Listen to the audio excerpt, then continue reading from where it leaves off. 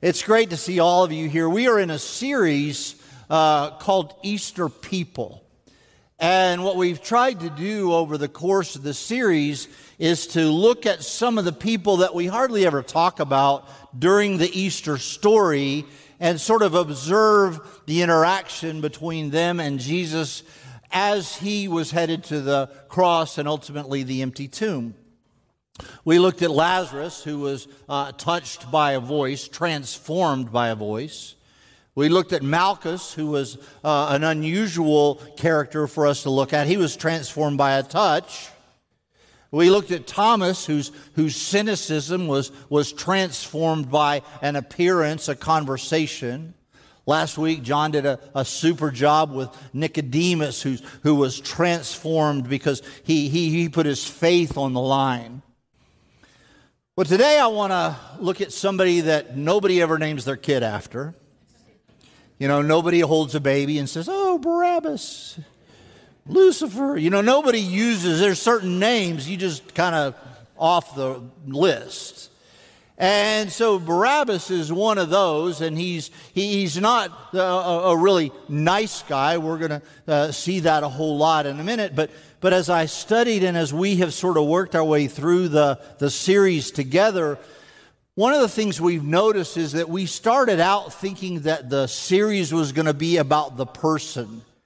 You know, the characters involved. Lazarus, he's kind of interesting. He was dead, now he's not. Malchus, kind of cool, had 2 ears, didn't have 2 ears, now has 2 ears. You know, we thought the emphasis was going to be on the people.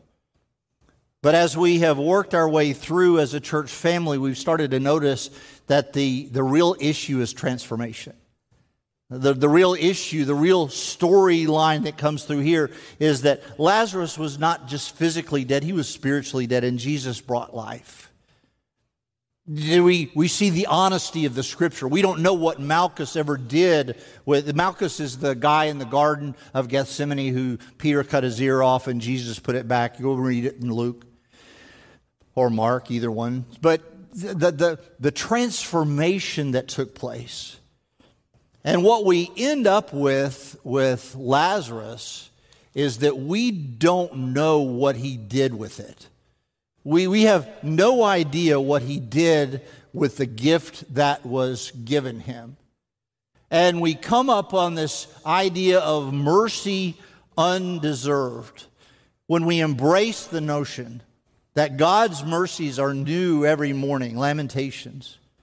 New every evening. We touch the faithfulness of God, or as the song just said, I don't deserve it, I didn't earn it. Still, you give your love away, the reckless love of God, that scandalous grace that he offers us.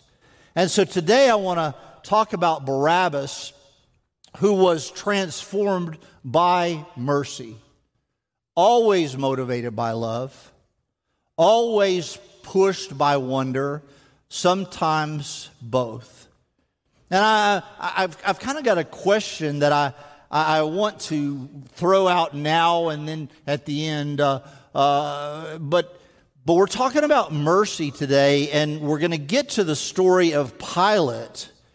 And he asked the question during that dialogue, what am I supposed to do with this Jesus who's called the Christ?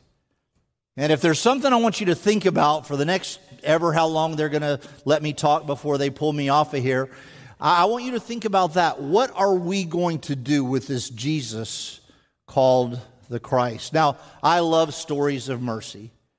There's lots of them. The most famous, of course, is Les Mis, where Jean Valjean worked in the galleys for almost 2 decades, and then he is set free, and he's taken in by a priest, and the priest is kind to him, showing him nothing but mercy, and he ends up stealing the silver, and the police catch him, bring him back, and the priest says, "Oh no, I gave him all that silver.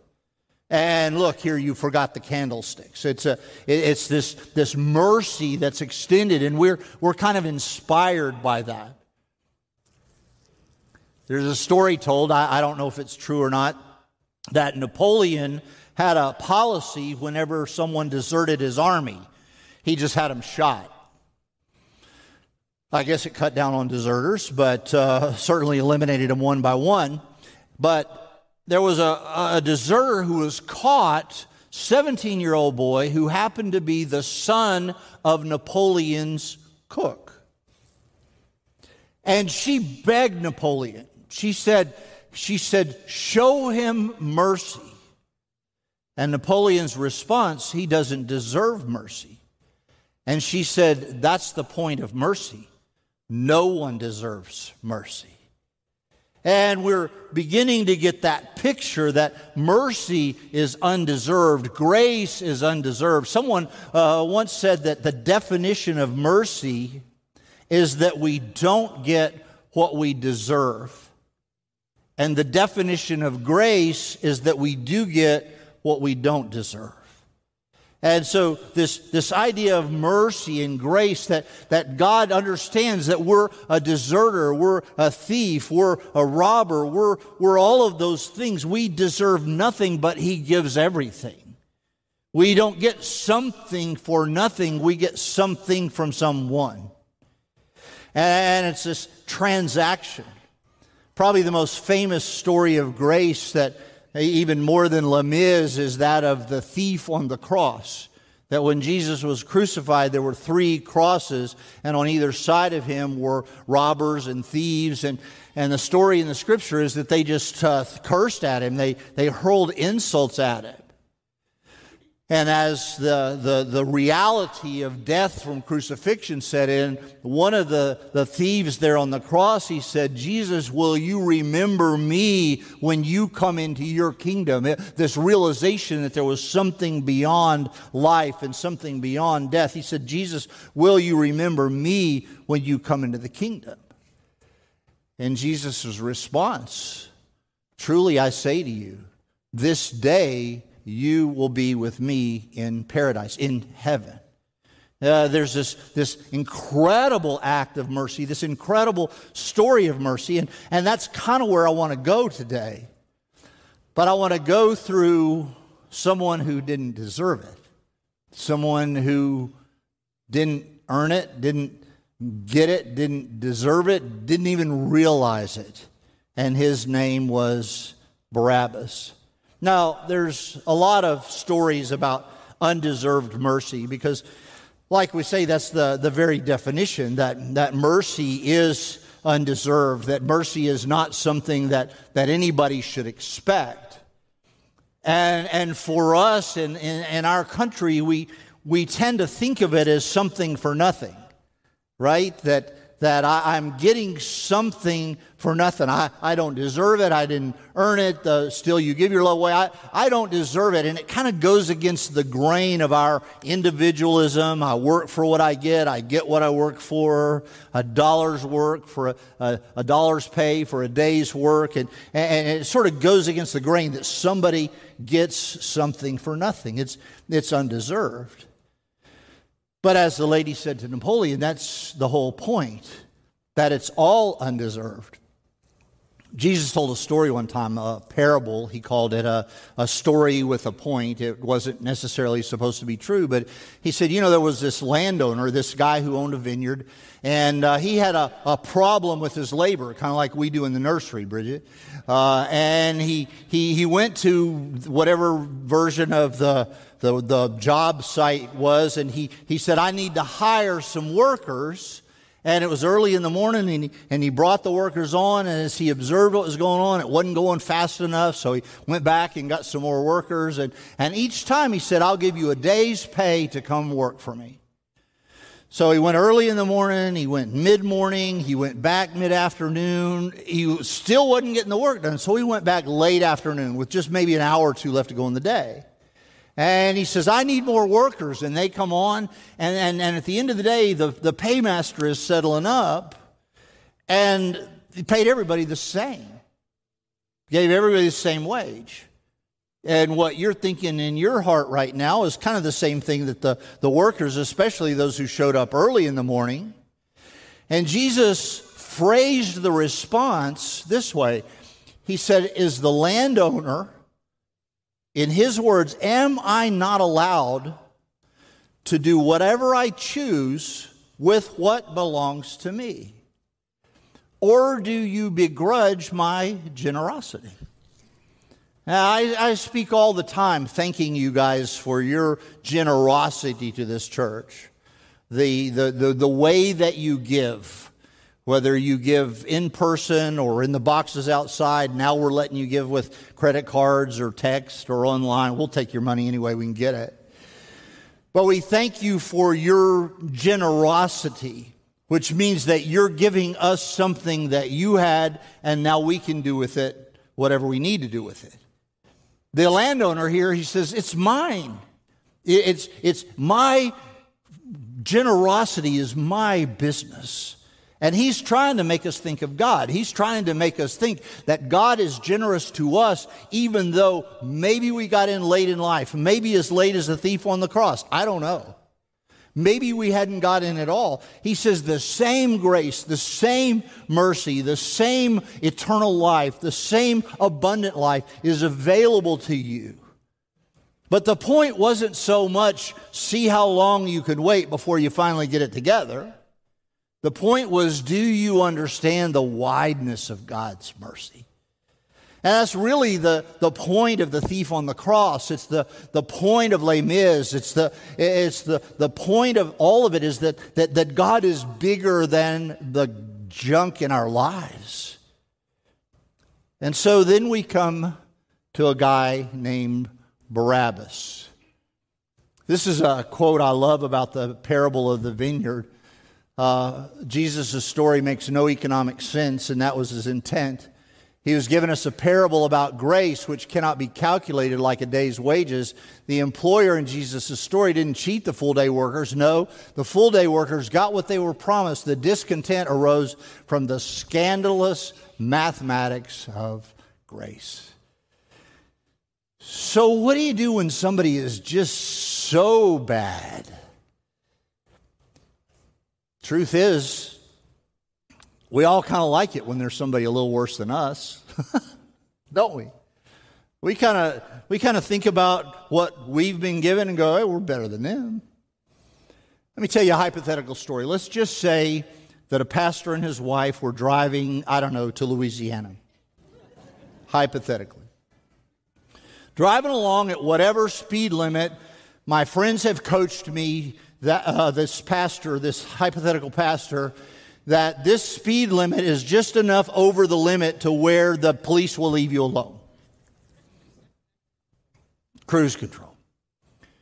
Lady comes by me in a Toyota, like she's late for prom, and I'm going, she doesn't have the same advice I do.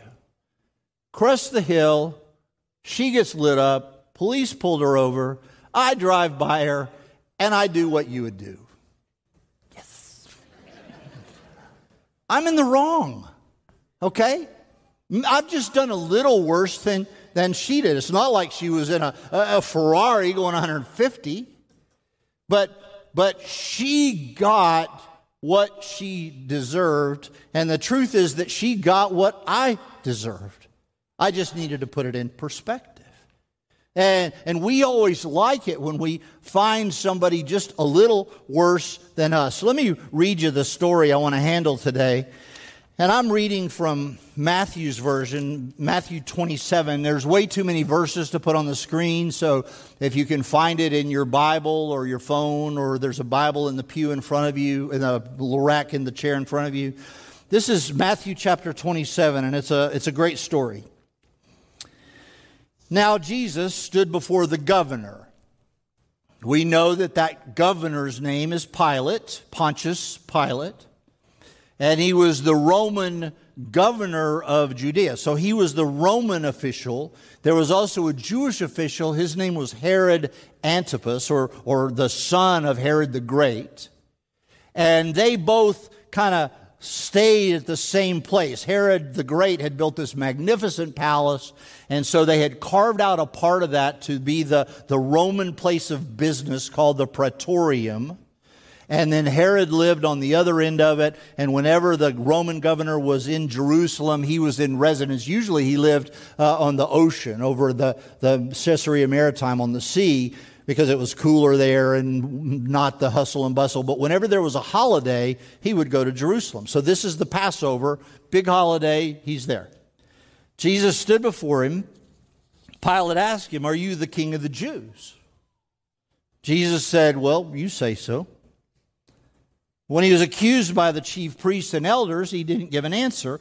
And then Pilate said, "Don't you hear what they're saying about you?" But he gave him no answer.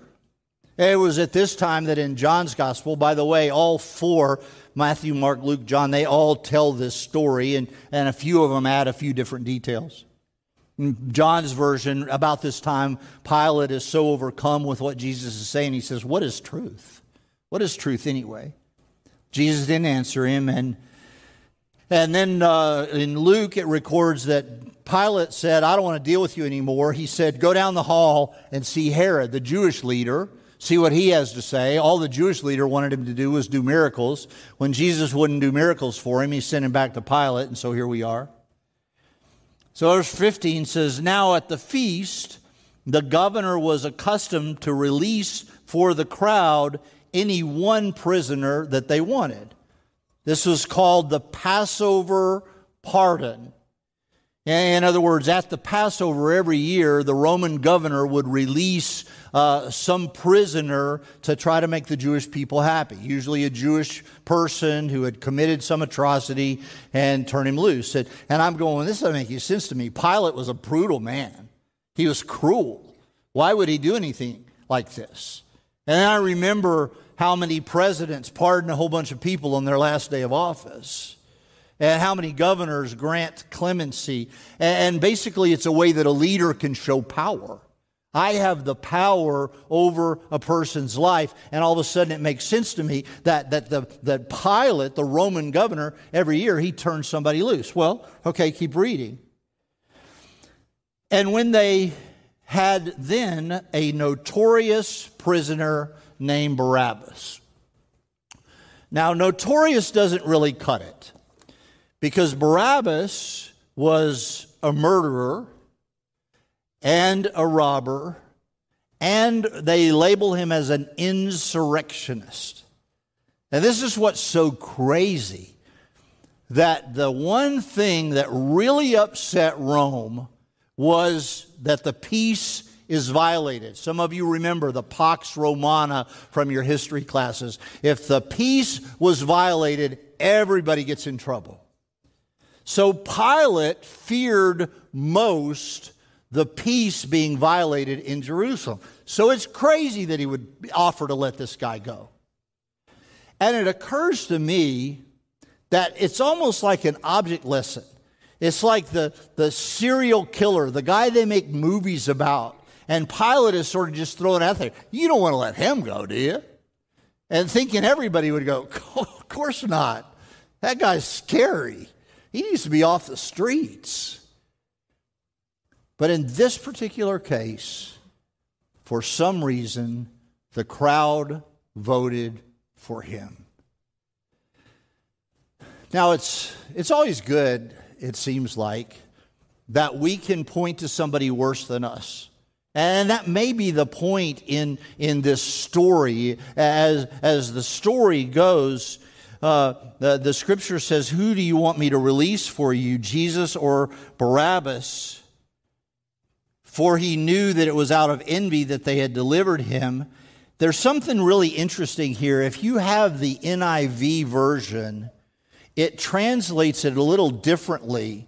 It says, "Do you want me to release for you Jesus Barabbas or Jesus the Christ?" Now, not all the scholars agree on the language. That's why it's not in all of the Bibles. But the NIV thought enough of it to bring it to us, to make us think about it. Jesus was a pretty common first name. The word Bar means son of. So Jesus would have been known in his earthly as Jesus Bar Joseph, Jesus son of Joseph. And so Barabbas would be the son of the Father, Abba. So Pilate is kind of playing with them. You want me to release Jesus, the Son of the Father, or Jesus, the Son of God? Which one do you want me to turn loose? Besides that, another whole sermon, maybe a sermon series, his wife had a dream and said to her husband, hey, leave this guy alone. Don't have anything to do with him. And then verse 21, verse 20, the chief priests, the elders persuaded the crowd to ask for Barabbas to destroy Jesus. The governor said again, which of the two do you want me to release for you? They said, Barabbas. Pilate said, and here's that question, then what shall I do with Jesus who is called the Christ? They all said, let him be crucified. Pilate said, why? He hasn't done anything. They all shouted all the more, let him be crucified. So today's Palm Sunday, right? And if you've ever been to church ever in your life, especially if you were younger, maybe on this day the children waved palm branches and we celebrated the triumphal entry of Jesus into Jerusalem in that last week of his life that we call Holy Week. And the question kind of comes to my mind, what happened that the people who waved palm branches and said, Hosanna, and blessed is he who comes in the name of the Lord, what in the world happened in 5 days to make them so angry on Friday? What changed with those people? I have two thoughts. First thought, I think it's different people. I'm pretty sure that the crowd that was allowed into Herod's palace, the praetorium, for this conversation, I'm pretty sure they didn't let anybody in who was pro-Jesus Christ. I'm pretty sure that they only let in the people that they knew they could incite to this kind of anger. Maybe people who were sort of attached to the idea that emotion is more important than truth. That reminds you of any culture, maybe ours in the 21st century. And their emotion was manipulated to a fever pitch to the point that if you keep reading in the story that we were reading, the people eventually said, crucify him and may his blood be on us and our children. Who says that? And yet they were whipped up into this frenzy. So I'm guessing, one, it was a different crowd.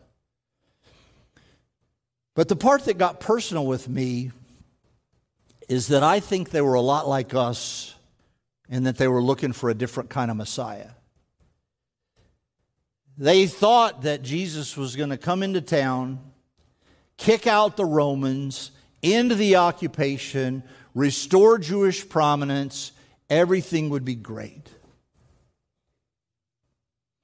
Instead, here's this pathetic looking human being who's been whipped beyond recognition, beaten, scourged. It looks like he's on the way to be crucified. That doesn't have any earmarks of kicking out anybody. He is this passive Messiah who's healed some people, who's taught some very nice things, but he's not our kind of guy. This guy Barabbas, if we can get him released, he's an insurrectionist. He's a revolutionary. He's at Guantanamo, where as soon as we release him, he's going to get back into action. That's the kind of Messiah I want. Somebody who's going to solve my problems. And all of a sudden, I have a lot more understanding of the people who were yelling to crucify him, because it was really about Barabbas being the choice. We want a revolutionary. Well, they were both revolutionaries. It's just that they couldn't understand the kind of revolutionary that Jesus was. So they cried out for Barabbas. Pilate said, it's our custom to release him. The Passover pardon. Who do you want? Give us Barabbas. Crucify Jesus. May his blood be on us and our children. So what do we do with all this? How do you answer the question, what shall I do with this Jesus who's called the Christ? How do we shape that? How do we define the kind of Messiah, not maybe that we want, but the kind of Messiah we need? The kind who looks at us and maybe we're not as bad as Barabbas. Maybe we're not as bad as the lady in the Toyota. Maybe we're great. But if we get deep down into our secret thoughts, we know we don't deserve the things that God has given us, that God is offering us. And that's a really interesting thing about Barabbas. We don't know what he did with this. And I kind of like that part of the story, in that the mystery is there. He is, if you think about it, he is the first person that Jesus died for. And we don't know what he did with that gift. We don't know what he did with his mercy. We don't know what he did with his freedom. He's never mentioned in Scripture again. He's never in any of the history books. We think that if he'd become a Christian, maybe somebody would have written about him. All we know is that he doesn't deserve it, and he is given it. And he walked away, and Jesus went to the cross. One of my favorite stories comes out of a video clip. I told you a story a couple of years ago, but I want to show you the clip. And there's a Scottish preacher named Alistair Begg, and he was preaching a lecture series at Baylor University. And he was talking about that issue of the cross and mercy undeserved. And he starts this part of the message with the idea that we all imagine that we will one day stand at the gates of heaven and somebody will ask us, what is it that means I should let you in? And we pick the clip up there. So that to go to the old Fort Lauderdale question, if you were to die tonight and you were getting entry into heaven, what would you say? If you answer that, and if I answer it in the first person, we've immediately gone wrong. Because I believed, because I have faith, because I am this, because I am continuing. Loved ones, the only proper answer is in the third person, because he. Think about the thief on the cross. And what an immense, I can't wait to find that fellow one day to ask him, how did that shake out for you? Because you were cussing the guy out with your friend. You've never been in a Bible study. You never got baptized. You didn't know a thing about church membership. And yet you made it. You made it. How did you make it? That's what the angel must have said. Like, what are you doing here? Well, I don't know. What do you mean you don't know? Well, because I don't know. Well,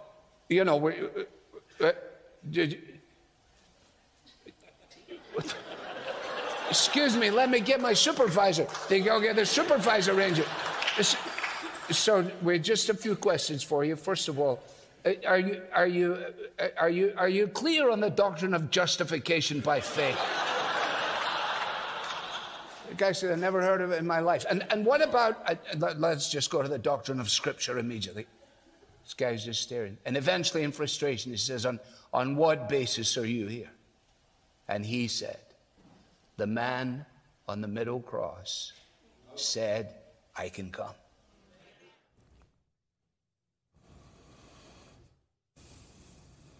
The man on the middle cross said I could come. Don't deserve it. Hadn't earned it. Don't understand it. I begged for mercy, and he gave it. He died. He rose again. He is with God. He sent the Holy Spirit. The man in the middle said, I could come. What shall I do with this Jesus who is called the Christ? Would you pray with me? Each week during our messages, we have asked you to write on a piece of paper a person who might be indicated by some of the things that we've said and sung that identified with one of the Easter people. This is the last Sunday we'll do this, but there's a little slip of paper on or near your seat. I wonder if there's someone who needs to answer that question. What shall I do with this Jesus they call the Christ? What shall I do? What has to happen for me to embrace this mercy, this grace? Can I get I out of the way and move to the third person? Because he. And it could very well be that you need to write your name on the paper, because you need to embrace the man in the middle. You need to say, the man in the middle cross said I could come. You need to finally do away with all of those things that you're thinking about that make it where you don't deserve any of this. And embrace this scripture that says, no, none of us do. We have all earned damnation. We have all earned his justice. But instead, he offers us. Ephesians is one of my heart passages where Paul says we were dead in our sins, but God. We were overcome by our guilt, but God.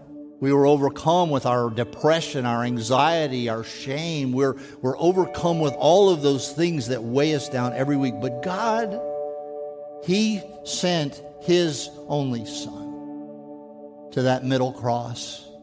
And that's the one who said we could come. Perhaps you would write your name on that. Allow us to pray for you. You can, in just a moment, take it over here to the cross where we've stapled all the rest of them. And we'll put yours up. We won't have them up next week for Easter, but we will pray for every single one of them. And if you want us to contact you about your relationship with Christ, about the possibility of you being baptized, would you take a risk and put a little more information on that little slip of paper? Give me an email or a phone number or something. And I promise you, in the next 48 hours, we will follow up. We will contact you. We will have that conversation about what it means that the man on the middle cross said you could come. Maybe you're praying for somebody else. They desperately need this. They're running into walls and they don't even know why. Put their name down. And let's just agree as a church that we're going to pray. If you're online, you can do all of this on the message board, all of this on the chat boards. Pastor Gary is watching. Father, it's an amazing truth that based on nothing that we've done and everything that you've done, that we are allowed mercy. And when we embrace that mercy, when we receive that gift, we are transformed. We become your followers. We may not figure it all out, but we have access to all the resources of heaven because you said we could come. Lord, bless the people that are here as they're struggling. Bless the people in line who are trying to figure this thing out. That this is a moment where you reach down and you say, I said you could come. That what you've done, I forgive. What you are, I embrace. What you will be, I can envision. Come. Father, thank you for this time. In Jesus' name.